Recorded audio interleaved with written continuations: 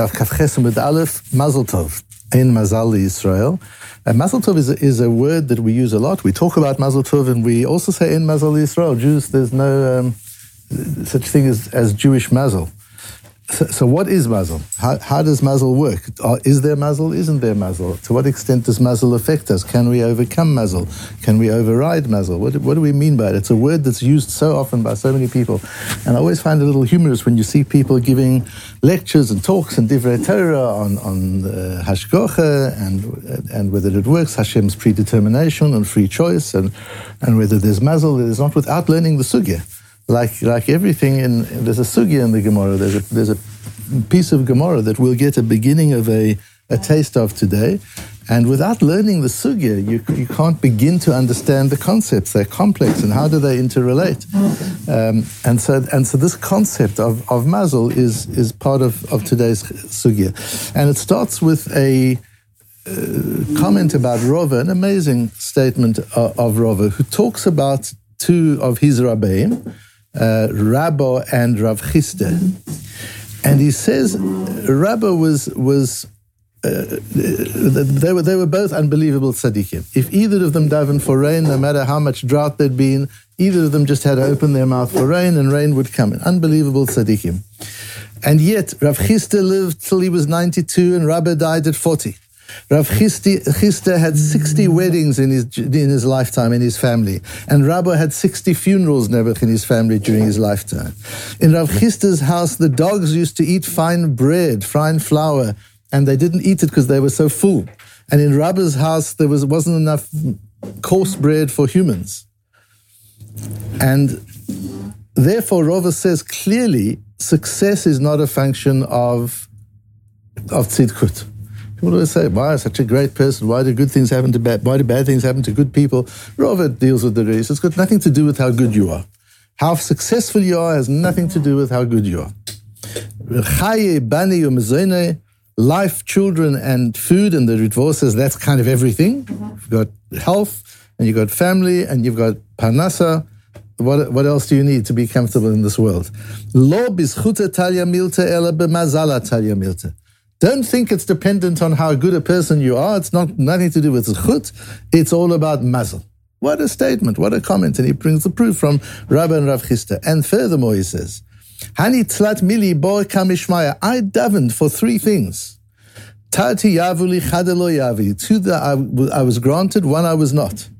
Chuchmete de Rav Huna ve'utre de Rav Chisda. I asked for the wisdom of Rav Huna and the wealth of Rav Chisda. Yavuli, I got it. I got the wisdom of Rav Huna, I got the wealth of Rav Chisda. And v'tanute de Rabba bar Huna, but I asked for the humility of Rabba bar Rav Huna. Lo yavuli. That I wasn't given. Two massive questions on this piece of Gemara. The first question is really everything depends on Mazel. So what it says in the second paragraph of Kriya Shema doesn't apply, that if you do A, B, C, and D, then Hashem will bring the rain and the wealth. Is there no correlation between what we do and what we get? That's just so difficult to understand. And what is the role of Mazel? And the second question is, how did Rava daven for humility? Humility is something you earn, you work on. It's a midah. And at the end of the day, kol b'dei shamayim chutz mi'ira shamayim. Everything you can say is b'shit, but what kind of a person you are is not b'shit. You work on it yourself. Torah mevi'ah l'dei zehirut, v'zehirut l'izrizut, Rabbi Pinchas ben Yored, the Mesilas Yesharim, all the Sifrei Musar. We know that there's a process to work on yourself to become great. How does Rav Chisda daven for greatness? That question the Maharsha asks. And he answers, you still need siyata d'ishmaya, you still need help, even if you're working on it. Yes, if you work, then it's true, habala taher Messiah law, that if you make an effort to purify yourself and elevate yourself, you get siyata d'ishmaya. Hashem helps, but you need that help. You still need the siyata d'ishmaya. You can't do it on your own. And that's what Rabba was what Rabba was davening for, that I should have the siyata d'ishmaya. The first question Tosfos asks, and says, how is it possible? We say Ein Mazal Yisrael. We say Jewish people are not governed by Mazel. And here we're told that by Rava that everything's Mazel. It's got nothing to do with what kind of a person you are. Answers Tosfos a very unsatisfying answer. L'ifamim mishtane al yedei Mazal ki hanu dehatam, l'ifamim she'en mishtane. Sometimes mazel can be changed, sometimes it can't be changed. It just depends. Doesn't help us a whole lot. But the Ritvo explains it further and says that there is a force of mazel, and we'll understand a little bit more in a moment. There is a force of mazel in the world, but that mazel can at times be overcome. If you've got a lot of zchut, you need a lot of spiritual energy to redirect where you're going. You've got a plane flying, it gets blown off course by the winds. But with a lot of energy, you can change course. You don't have to go with the wind. So there is a wind, there is a force in the world that blows us in certain directions. But with a lot of zchut, and part of that zchut is the zchut tefillah, through our davening, we can impact that direction. We're not completely at the hands of it. But Ein Mazal Yisrael doesn't mean there's no such thing as Mazal for Yisrael. There is, says Tosfos on the Ritvo. It's just something that technically we're able to overcome. Then there's a very important piece of Tiferes Yisrael. We've spoken about the Tiferes Yisrael before, and the parish on the Mishnah is just this wonderfully progressive, advanced, amazing, controversial person, the Tiferes Yisrael. And he writes a long essay at the very end of Masechta Kiddushin, which every Jewish person should not only learn, but should know. And certainly one should never voice an opinion on matters of Bashir and Mazel and Hashkocha unless one has learnt thoroughly the Tiferes Yisrael at the end of Kiddushin. What the Tiferes Yisrael says, among other things, is Uneva'er on the second page of the sources. Uneva'er milat mazal mahu. I'll explain to you what the word mazel means. It's a word every Jew knows. Mazel tov, mazel tov, mazel tov. What does mazel tov mean? What does the word mean? Shosho nazal. The root of the word is nozel, liquid. This has got nothing to do with lack. This is nozel, it's liquid. רצון לומר כדבר הנוזל וניגר שהוא מחובר יחד כטיפות מי נחל המוגרים במורד שיבוא בשטף חזק בהכרח לעמק.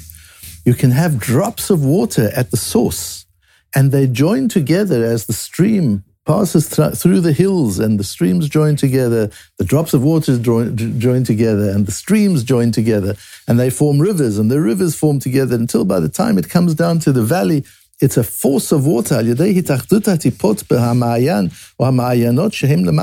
By all these little drops coming together, what is water? It's just drops. It's just a whole lot of little molecules, little drops of water that develop their power through uniting, through coming together. The same is with human circumstance. Circumstance is the alignment of events. One event maybe isn't going to change your life, but the way events align and come together, and what we call coincidence sometimes, and sometimes it's not coincidence, sometimes they align over years. They're things that started when you were a child, and one thing after another, and you find yourself where you are. But if you look at where you are, it's not one event. If you look at where you are in any day of your life, it's a conglomerate of events that have come together to create a circumstance in which you currently find yourself. They're connected together, all these circumstances, and they become a stream, they become a river. There's a current that drives you, but it's just little drops of water. Each event is just a little drop of water. But without looking at each event, it wouldn't have happened. Each event comes together, and it's such an interesting exercise in your life to actually sit down and write out your story and see how many little events happened. And especially if you start writing your story from your grandparents, you go back there and you just work out how many little things had to come together. Sometimes not so little, but sometimes little things that had to just happen. A man and a woman had to meet each other at a certain time in a certain place to marry each other and become your grandparents. Without that meeting, it wouldn't have happened. And how many other little things like that. And you just work out how many things bring you to where you are at this particular point in time. The way these circumstances align and merge to create a current of events is what we call mazel. That's mazel. And he says there's obvious mazel and the subtle mazel. And in the area of obvious mazel, he lists 6 different types of mazel. Av v'em, who your parents are. The The climate in which you grow up and which you live is going to impact who you are. The time, the period, the area that you were living in. Ricky, we were talking earlier, periods of wealth, just were you raised in the Great Depression? Were you raised during the Second World War? Were you raised in the 70s? That's going to affect who you are. These are things that are going to affect who you are. Your diet. Hagidul, the way you were raised and educated. Hamlacha va'esek, your profession and job. These are all things that are going to mold who you are. That's mazel. These things come together as a powerful force of who you are. Can that be redirected? Can that be influenced? Yes, says Tosfot, through a lot of zchut. Sometimes it's zchut avot. Sometimes it's the merit of grandparents, great-grandparents, parents. Goes back. Sometimes it's not even our own effort. Through that zchut, these things happen. Sometimes it's through our learning of Torah, the chesed that we do, the kindness that we do, the tefillah, the davening that we put in. We talked about how tefillah helps the raising of children, success with raising of children. These things are not only mazal, but there is a force. We have to recognize that there's a force of mazal in the world. What's important to understand, so why does Hashem give me this kind of a mother and father, and you that kind, me this climate, and you that climate? Why does it's sometimes very unfair. Sometimes we don't really all have a chance. As Rava says at the opening of our sugya, that Rabbi and Rav Chisda, they lived in the same period, in the same times. One was Simdat Tzadikim, the one incredibly wealthy, comfortable, and happy, and the other had a life of struggle all of his life. Why does that happen? The Rav Elia Dessler, we've introduced him before, the Ponevezh the Mashgiach in Ponevezh after the war, great-grandson of Rabbi Yisrael Salanta, known as the Michtav Meliyahu. That's what we all know him about. So in the fourth chelik of his Kuntras HaBechira, he writes a set of essays on Bechira, on free choice. In the fourth chelik, he explains that we're all given what we need for our particular Avodat Hashem. Whatever we're given is our tools. If we need poverty to become who we need to become, then we're given that. If we need wealth to become who we need to become, then we're given that. Rabbi Yehuda HaNasi couldn't have accomplished what he accomplished if he wasn't influential and wealthy. Hillel HaZaken couldn't have become Hillel if he wasn't very poor. Each of us have our situations and our circumstances are given to us for the Avodas Hashem that we have. Each of us has a particular purpose in the world. And we've got to identify that purpose and know that purpose, because we're given everything we need to fulfill that purpose. Not only that, but by analyzing what we've been given, you can figure out what your purpose is. The Chovis HaLvova says, I think it's in Sha'ar HaBechina, you could look at an animal. A bird knows it's supposed to fly because it's got wings. Otherwise, why would it have wings? It has a beak, so it knows it's got to pluck its food out of the ground. It has the kelim. If you just look at how it's designed, look at how your life is designed. Stop as a snapshot of today and look at your entire life until this moment. Look at its design.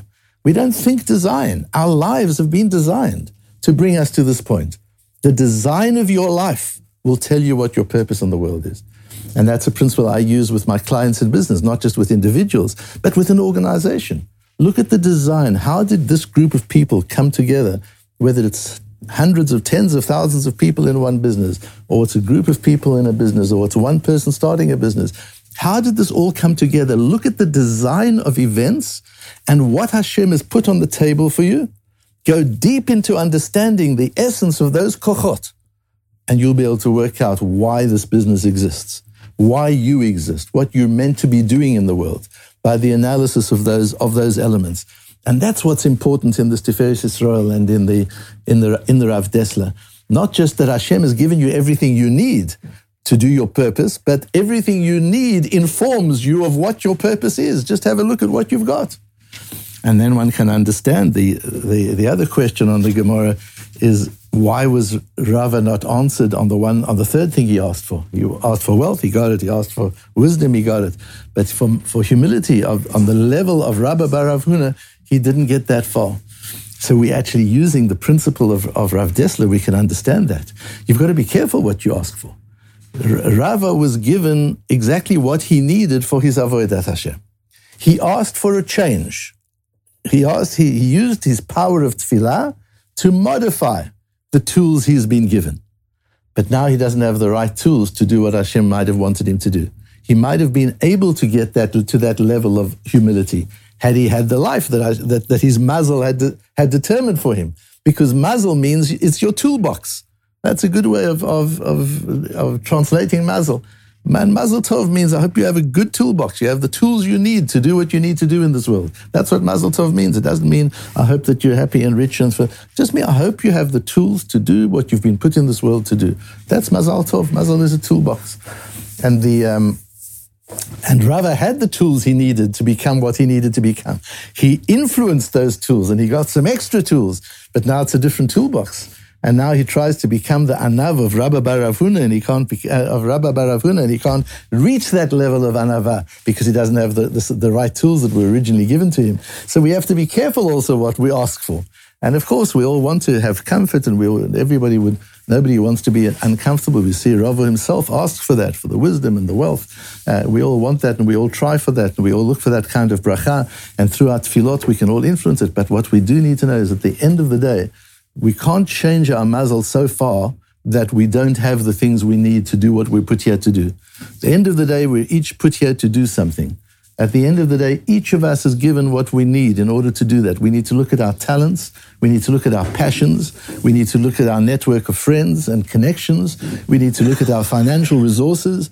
We need to look at our upbringing, our education. You've got to put that all in the box in order to get a sense from that.